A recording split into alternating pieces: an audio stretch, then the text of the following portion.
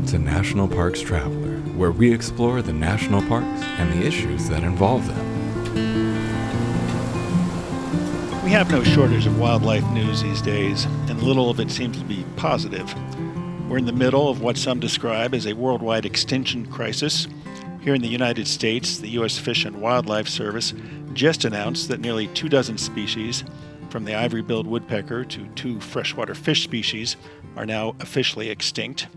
Drought in the Southwest also is pressuring wildlife and could force changes not only in their populations, but in where they're found. This is Kurt Repenchek, your host at National Parks Traveler. The National Park System is home to countless species of wildlife, from the robust marine life found around coral reefs at places such as Buck Island Reef National Monument in the Caribbean and Biscayne National Park, to the bison, wolves, grizzly bears, and more wildlife found at Yellowstone National Park, America's Serengeti. But how are wildlife in the parks doing? To explore that and other questions surrounding wildlife, we're joined by Dr. Joel Berger, a senior scientist with the Wildlife Conservation Society, as well as the Barbara Cox Wildlife Chair at Colorado State University in Fort Collins, Colorado. Welcome to The Traveler, Joel. Kurt, it's great to be here. I've been tracking you guys for a bit, and I'm always impressed. I appreciate that. And I think I've been reading your research papers for longer than a traveler's been around, so I'm glad you're able to find time to join us. You know, before we get into the nitty-gritty of some of these wildlife issues, you've studied wildlife around the world. So much so that you've probably gone through more than a few passports with all the stamps from the different countries you've entered. Which region would you say is your favorite and why? Well, outside of the U.S., I would probably say either the Arctic or the Tibetan Plateau, and I lean towards the Tibetan Plateau. Not only is it high on average, about 15,000 feet, but it is wild. It's Western China, no extinctions, a myriad of species, many of which people don't know that much about. Wild yaks are the totem of the Tibetan people.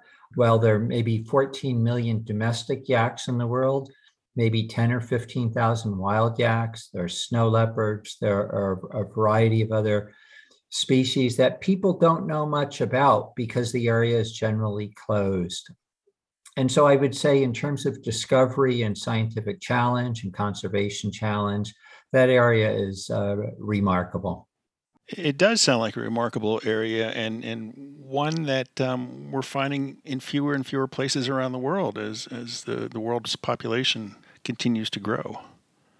There's no doubt we're losing the remote. We're losing big chunks of wild habitat. There are very few places that remain that we can claim that are big and wild, where they haven't had invasive species, where the animals don't run because they don't know people. They don't recognize that humans are dangerous.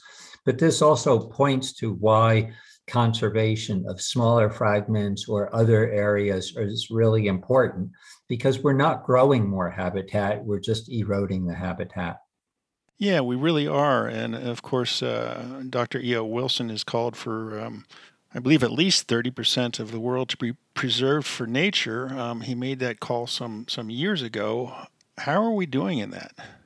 So I think that Professor Wilson called for 50%, and then to try to make it a little bit more realistic, the 30-30 goal has become now a more amenable target across many countries.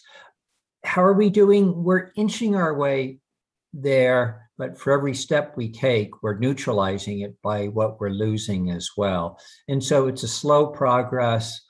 One could easily become discouraged. You know, we're pushing on close to 8 billion people.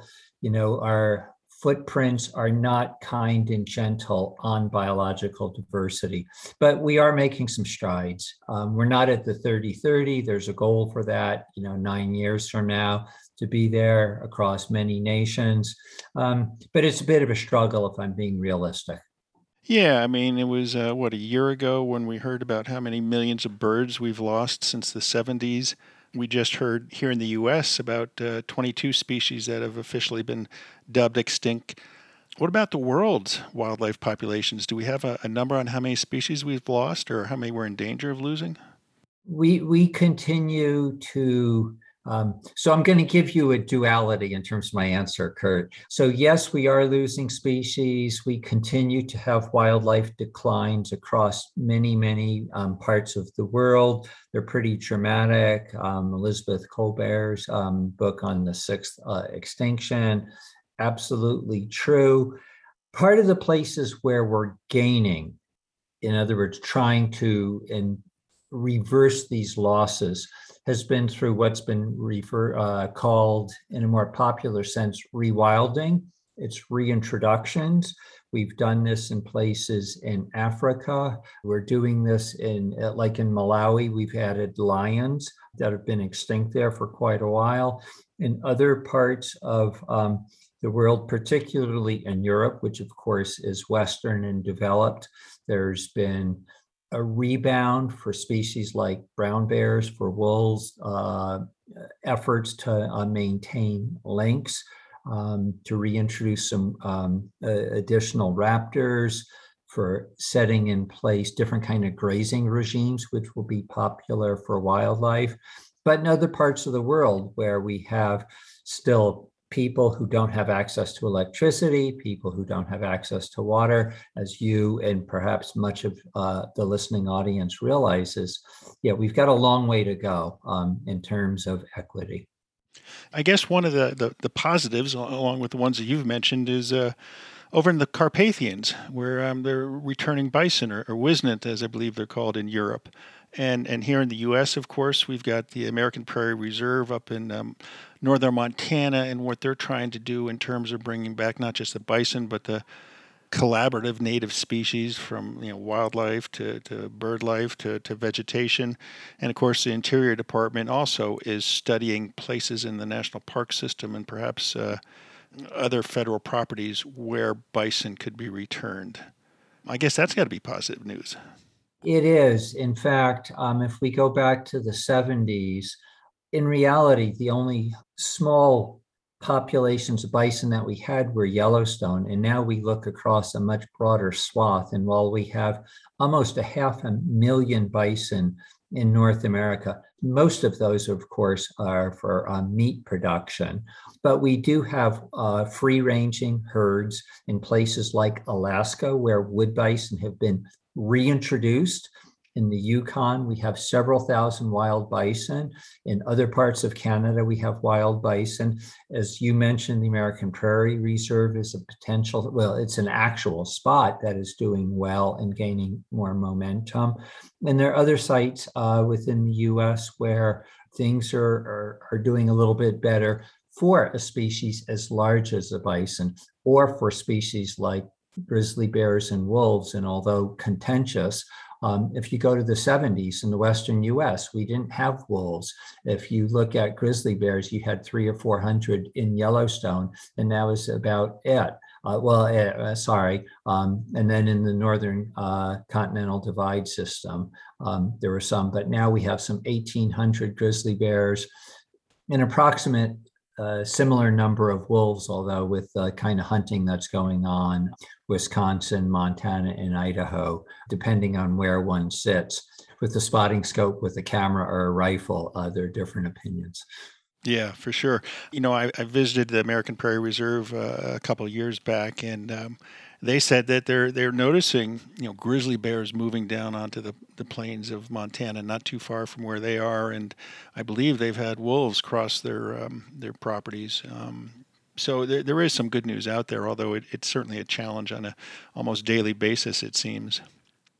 It does, and I'm in agreement with you. As somebody who thinks that biological diversity is important for ecological health and for humans, that go hand in hand, to me, it's not just a wildlife issue, it's an issue that deals with landscape health. And one of the landscapes that's not doing too well, I would say, in the national park system is Everglades National Park. I mean, that might be the poster child for invasive species, with what Burmese python and other reptilian species have done there, as well as the invasive vegetation, the melaleuca trees, the Brazilian peppers, reordering that landscape or redesigning it, perhaps. Yeah, that one is particularly sobering story, and hopefully it's not at the forefront, but at the back end. But as you mentioned, and probably as many of the readers realize, the listeners can recall, is about a dozen years ago, you had maybe 8 or 9 species of mammals that were doing reasonably well, and then with the pythons, almost all of those species have plummeted down about 90 or 95% because the pythons have been so effective at removing mammals. But it's it's a devolution of a food web. Yeah, it's truly shocking. And later this year, or actually early next year, myself and a couple of my colleagues at the Traveler are going to spend a week in Everglades, taking a look at those problems close up. There's been much discussion about the sixth mass extinction. How far along are we towards it? Tough question. Yeah, it's a good question, and it really is the question of our time. We have opportunities to ask ourselves, what do we want the world to look like 10 years from now? And 20 is maybe about as far out as we can realistically go. And knowing what the patterns and the trends have been, we have a lot of work to do if we want to reverse what we're doing. Yes, we do have protected areas, national parks. We do have postage stamps. Some are small, some are big. Many are not connected. We have amphibians. We have invasive fish. We have invasive amphibians. We certainly have things like zebra mussels. We have cheatgrass. A lot of things that are having impacts that are not the direct killing, but it's the indirect consequence of the changes that we have made. Clearly, we can't have just a fortress mentality and close everything out. And so trying to be prudent and ask ourselves, what do we want it to look like? And how do we get there? And who do we motivate? And who are the decision makers? Those are the big challenges. And certainly there are more angles to that problem than we have time to discuss today. So I'll try and stick to the terrestrial challenges. You mentioned migrational corridors, connectivity. There's the organization, the Wildlands Network, which is trying to build more connectivity into places such as the Southeast. And there's the effort in Florida right now, the Florida Wildlife Corridor. You worked, I believe, on the migrational corridors for the pronghorn in Wyoming. How did that turn out? Has that been able to stand up to the decades, the years that have gone by?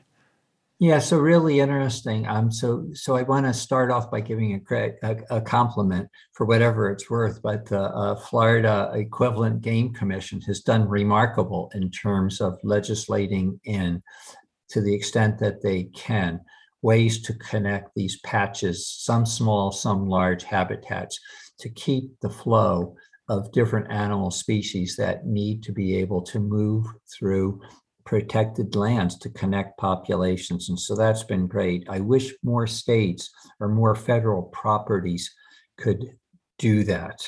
So that's the first part in the kudo. Path of the pronghorn. So pronghorn are, for those who don't really know much about the species, it's a hoofed mammal. It's the second fastest land mammal that we have in the world. It can run at about 60, a little bit less than 60 miles an hour.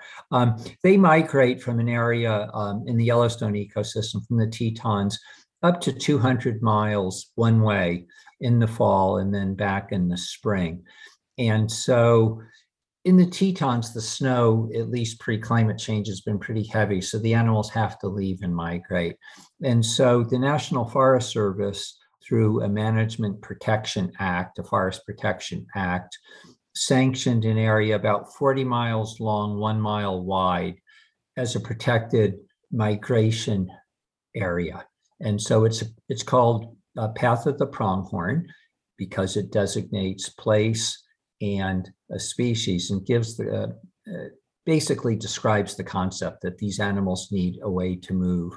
Unfortunately, they really need about 80 miles of protected habitat so that they can migrate unfettered. And across some of the federal lands in Wyoming, particularly in the Pinedale region, there's a couple of different natural gas areas where thousands and thousands of wells have been built. And this is causing some difficulties for the pronghorn. And so what we have is the nation's only federally protected migration corridor, 40 miles long, 1 mile wide. So that's the good news. And it served as a basis to energize other groups to try for something similar. What's the bad news? I mean, you mentioned the heavy snows in the Yellowstone ecosystem would kind of encourage the pronghorn that it's time to move south. And of course, with climate change, there's projections that those heavier snows will be getting less and less heavy. Might pronghorn lose the need to migrate? So the bad news on that is that we continue to erase habitat. Even though natural gas we all use, I certainly use it. I fly, I drive, I'm part of an issue, I'm part of the problem. There are ways we don't want to lose that important wintering habitat that the pronghorn move to.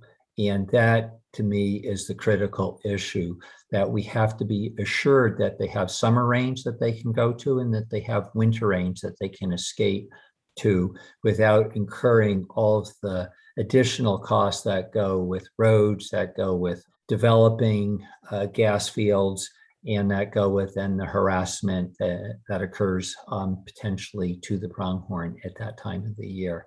So there's good and the bad, and there's bad, but there's been progress for sure. Path of the Pronghorn was only designated in 2008. And although we haven't had great success with other federally protected corridors, the federal government across all agencies in the federal government do think about corridors. And so there's been some progress. Not everything is implemented, but at least it's on the table. That's good to hear. We're talking today about wildlife issues with Dr. Joel Berger, a senior scientist with the Wildlife Conservation Society, as well as the Barbara Cox Wildlife Chair at Colorado State University. We're going to take a short break. We'll be right back. Nova Scotia. 8,000 miles of coastline dotted with colorful fishing villages, quaint coastal towns, and an abundance of scenic natural beauty. Home to 2 national parks, Cape Breton Highlands and Kejimkujik. Spend your nights under a canopy of twinkling stars. Spend your days exploring trails, beaches, historical waterways, and tons of cultural and recreational experiences. Visit novascotia.com today to start planning your natural getaway. Hey everyone, our partner Interior Federal Credit Union is offering a great deal to their members. Now through October 31st, 2021, get up to $500 in closing costs with a new home equity loan. Apply at interiorfcu.org for membership and a loan. Membership is required. Equal housing lender. The Grand Teton National Park Foundation is a private, nonprofit organization that supports projects that protect and enhance Grand Teton National Park's cultural, historic, and natural resources. By funding initiatives that go beyond what the National Park Service could accomplish on its own, Foundation donors improve the visitor experience and provide benefits to the National Park System for decades to come. See their successes at gtnpf.org. Acadia National Park is one of the 10 most popular national parks in the United States. It is also one of the smallest and most vulnerable. That's why Friends of Acadia exists. Friends of Acadia is an independent organization of passionate people inspiring those who love this magnificent park to make a real and lasting difference for Acadia. You can make a difference too at friendsofacadia.org. The Yosemite Conservancy helps visitors connect with Yosemite through adventures, volunteering, and the arts. It's the only nonprofit dedicated to supporting Yosemite National Park and funds grants to improve trails, restore habitat, protect wildlife, and inspire the next generation of nature lovers. Learn more at yosemite.org.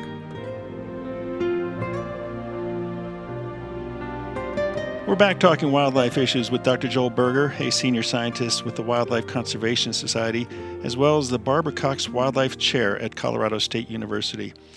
You know, Joel, you're talking about migration corridors and the need for more protected areas for wildlife. You know, some years ago, I was talking to Dan Wenk, at the time the superintendent of Yellowstone National Park, and I'd asked him whether the era of large-scale conservation had passed us by, that it was part of history. And, you know, he's sitting at Mammoth Hot Springs in the middle of the greater Yellowstone ecosystem, which, you know, depending on how you count the acres, is anywhere from 18 million to, I think I've seen upwards of 30 million acres between Park Service lands, Forest Service lands, BLM lands, U.S. Fish and Wildlife Service. Are we past the period of large-scale conservation, or are organizations such as American Prairie Reserve, with what they're trying to do, knitting public and private and tribal lands together, examples that we can still accomplish things on a large scale in terms of wildlife? Kurt, you're where you are because you ask good, hard questions. This would be amongst them. Are we past the era? At some level, we are, and at some level, we're not. And I know that sounds really iffy. So the level where we're past it is from human equity issues. In the past, we've gone in and we've taken land, indigenous lands. We don't do that, at least I hope we don't do that anymore. If we look at areas where in North America or in the US, which includes Alaska and Hawaii, of course, if we look to areas that are low population density, and so that would mean maybe the Great Basin, the area from the Rockies over to the Sierras, that's a relatively low density area. I think Nevada is maybe 9 people per square mile, but most of that's Las Vegas and Reno. Similarly, along the Wasatch Front. So you've got these huge chunks, almost 400 miles across from Salt Lake to Reno, that are low density areas. Most of it is federal land. So there are some opportunities to maybe mix in U.S. Department of Agriculture, which is Forest Service lands primarily, U.S.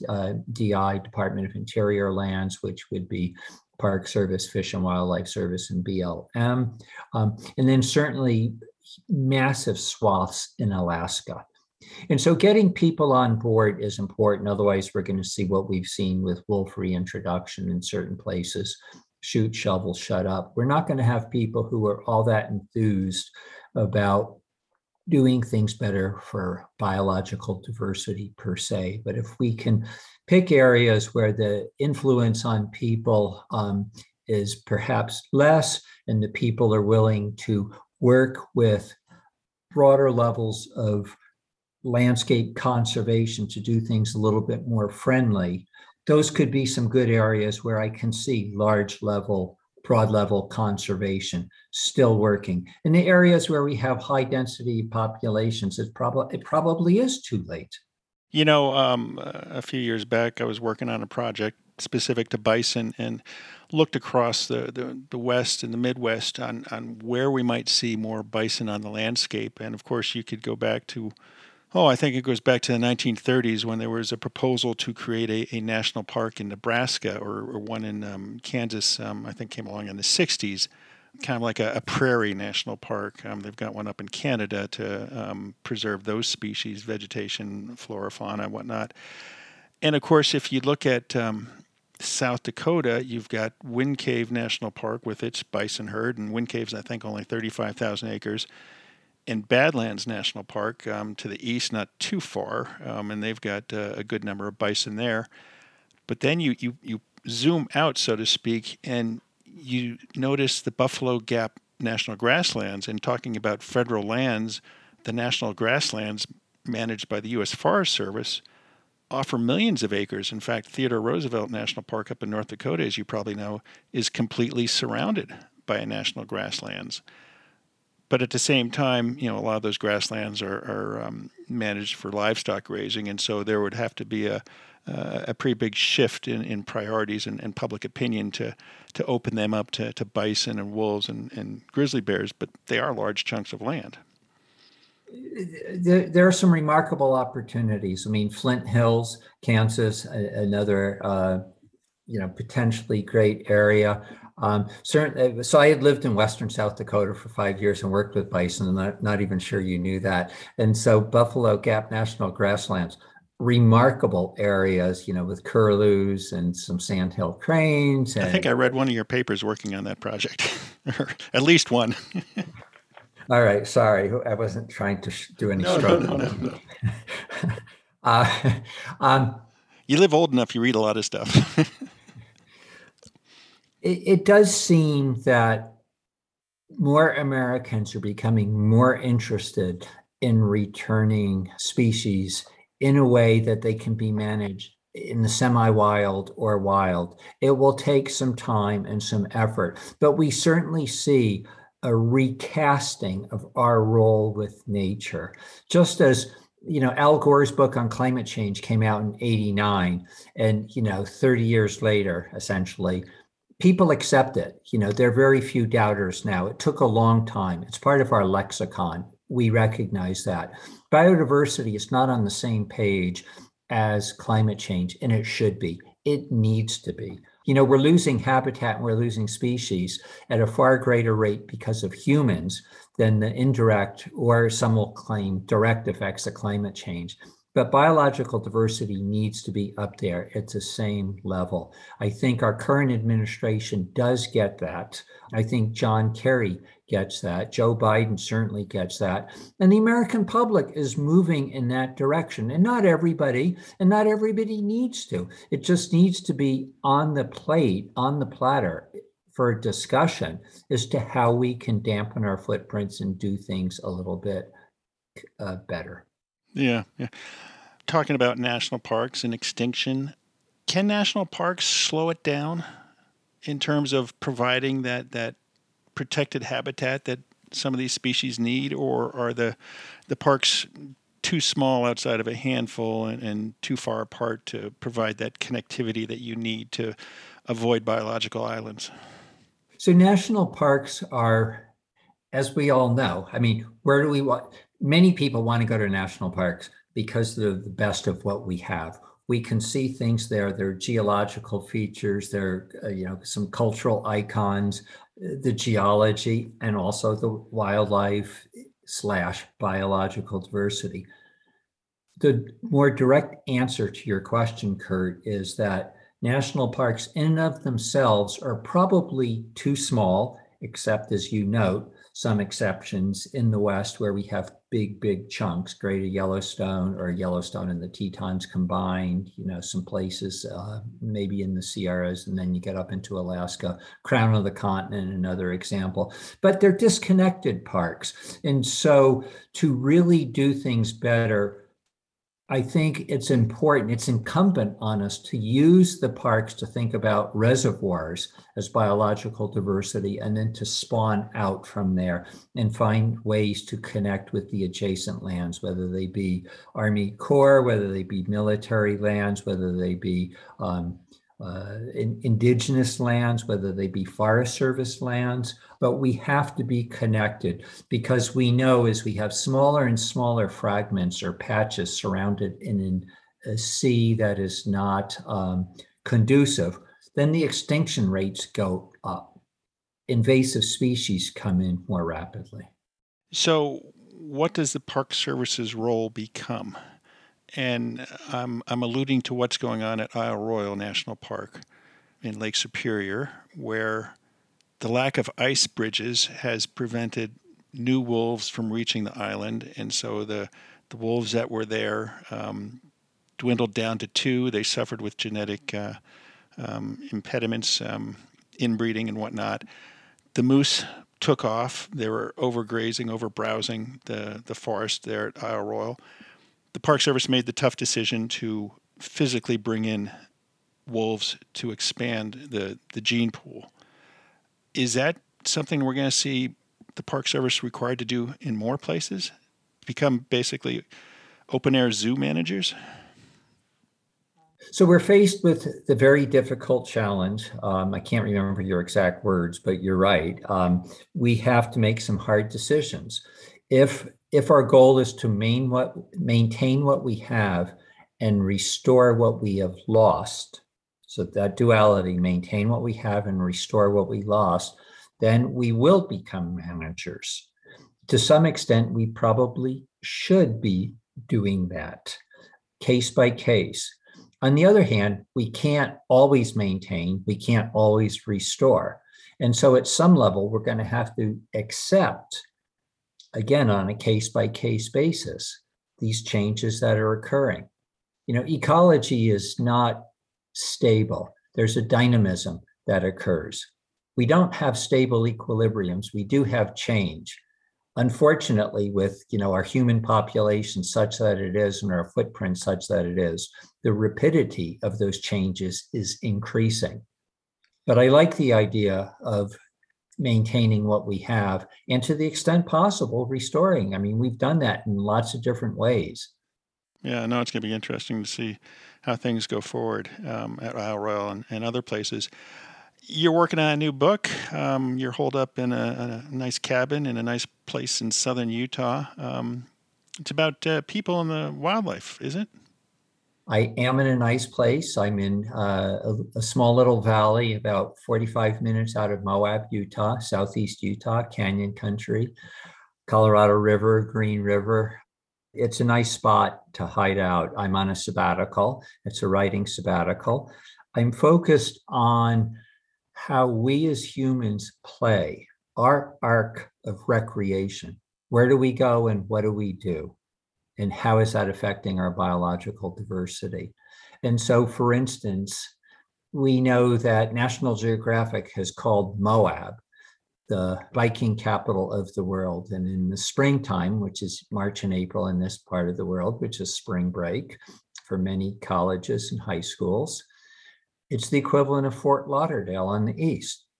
You have about 100,000 mountain bikers who descend here. And many of them come out of Washington, Montana, Idaho, but some are coming from Germany, from Switzerland, from UK, some from Japan, getting out of cold weather and heading to the deserts. And it's a pretty massive influx which is occurring. And if you take one species in particular, which is a cultural icon, desert bighorn sheep, it's the most noted petroglyph in the Southwest. Petroglyphs is rock art, engravings. And desert bighorns are the ones that are most featured culturally by Indigenous Americans. And when is gestation, late gestation for bighorns? It's the springtime when you're getting your 100,000 mountain bikers. But on top of that, we have bungee jumpers. On top of that, we have highliners, we have people on cliffs, we have adventure sports, we have jeeps, we have drones, we have helicopter sightseeing, we have aerial sightseeing. So what I'm trying to do is to put all this into some sort of perspective. I'm not there, but that's what I'm writing about. I'm not saying close off lands. I'm not saying open up lands. I'm just saying we need to figure out some way where we can be a little bit kinder on these pregnant, in this case, pregnant females, but on all of the species when they're in a period where their biological needs are critical. So I'm trying to find ways to look through the eyes of animals. And then also, though, look through the eyes of people. I mean, people in Moab, they care about the sights and the sounds and the smells. And they also make money, and they have a right to try to live from the land and the parks. But this little town of maybe 7,000 or 8,000 people gets 4 to 5 million visitors a year. It's a pretty crazy scene. It is very crazy, and I think some of the locals, including some of the town officials, are kind of pushing back a little bit on it. And I know last year during the COVID that they didn't want people coming to Moab because the medical facilities were small, and I think they only have 11 beds in their ICU unit and only a couple of ventilators. Now, wildlife issues, they're not exclusive to the Moab area, southeastern Utah. I know Yellowstone, one of the most controversial issues that raged for years was winter access and snowmobiles. And the arguments went back and forth in terms of what caused the most disturbance for wildlife. Was it the snowmobiles with their throttles wide open, or was it the cross-country skiers who perhaps sneak up on wildlife? Any thoughts on that question? Yeah, it's a good question. And I'm smiling because many of us who recreate, which is probably almost every person who's listening to this podcast, we tend to think the motorized access is the most negative. And sure, trails are impacted, blah, blah, blah, but it's the same as occurring if we have dogs outside of national parks, but dogs running around. That's an issue. E-bikes are an issue. Forgetting e-bikes, even mountain bikes have at least the same kind of impact on species like bears, maybe more detrimental, because a lot of wildlife get used to sounds, but they don't get used to, as you said, Kurt, somebody on skis or somebody hiking or somebody on a mountain bike that makes no noise, and all of a sudden the species, the individual from the species might turn around, and then they run anywhere from 100 yards to a mile as a consequence. So animals do habituate, and it's just not the non-motorized that can have these kind of impacts. And let me go slightly further. So you mentioned the motorized and snow machine issues in Yellowstone. And of course, that was a massive contentious issue. And the studies that have been done show that bison get used to the sounds so they can be feeding as snowmobiles go fast, but their stress levels are much higher. And so you can look at their hormones, their adrenal secretions, and you find that, hey, they're not looking very stressed, but inside their hearts are beating faster and their hormones are at higher levels indicative of stress than animals that are not. So you can't even just look at an animal and think, all right, I'm having no impact, when you might be. Exactly. Well, Joel, it's been fun. We've covered a lot of ground and skimmed much of it because we don't have the time. But, we were talking about 30 by 30 or 50%. And I'm going to put you on the spot before we end this conversation. But there's been a lot of talk that with the crowds heading to national parks, and Yellowstone is overwhelmed at times, Zion is overwhelmed at times, Rocky Mountain, people are complaining that the congestion is just ruining the park experience. There have been calls for more national parks. And a few weeks back in August, I wrote a piece about a drive to turn the Sierra National Forest between Yosemite and Kings Canyon into Range of Light National Monument under the Park Service. Any thoughts on where you'd like to see a new national park property that would do some good? I mean, you're in Utah. What about the San Rafael Swell, which back in 1935, I think, was proposed to be Wayne Wonderland National Park?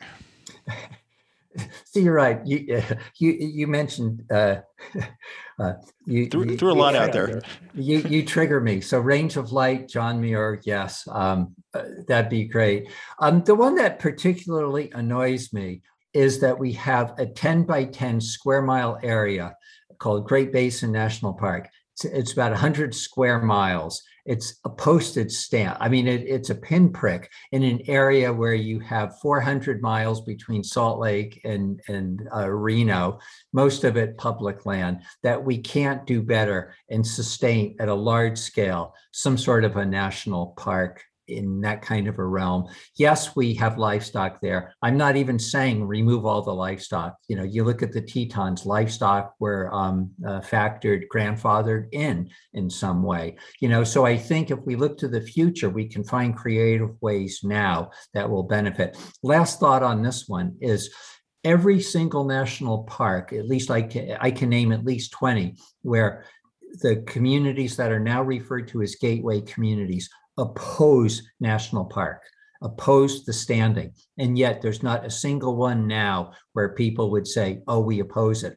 There are economic benefits to the local people that come forth, and the local people who live there today would be staunch advocates than removing the boundaries and saying, let's declassify it or decommission it. And so I think there are lots of ways to think not only about land conservation, but having healthy human economies also benefiting. Yeah, and I think we have to be careful when you go down that road. I mean, one thing that irks me is the calls to Congress that every dollar spent on a National Park Service generates $10 for the local economy. And I think that misses the point of why the national parks exist. The protection and the preservation that they offer out there, I think those are much higher qualities than the economic return that is bantied about so much, because you start talking about the economics and it builds on more economics and more pressures on the national parks as gateway communities expand.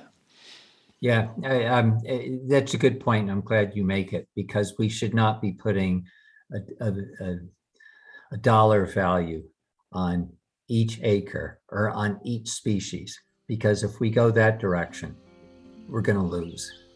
Well, Joel, it's been a pleasure talking today, and I'm looking forward to your book. Do you have a publication date, or is it still? I know how writing goes. I've written numerous books, but they take a while. It's usually about a 3-year, and I'm at the very beginning. I'm not at first base. I'm at the batter's box. Okay. Well, hopefully we'll connect before you get to first base. It's been a great pleasure discussing these issues with you today, and look forward to catching up down the road. Thanks so much, Kurt. That's our show for this week. We hope you enjoyed it.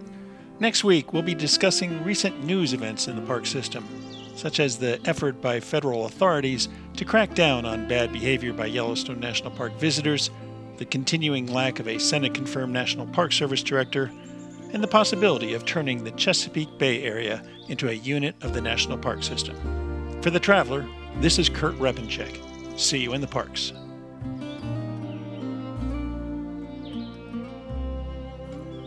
Washington State is graced with 3 spectacular national parks, each different and special in their own unique ways. As the official nonprofit partner and the only philanthropic organization dedicated exclusively to supporting these parks through charitable contributions, Washington's National Park Fund has a mission to raise private support to deepen everyone's love for, understanding of, and experiences in Mount Rainier, North Cascades, and Olympic National Parks. Share your passion for these parks at WNPF.org. Whether it be strategy, business planning, change management, board development, executive search, or diversity planning, Potrero Group is here to help.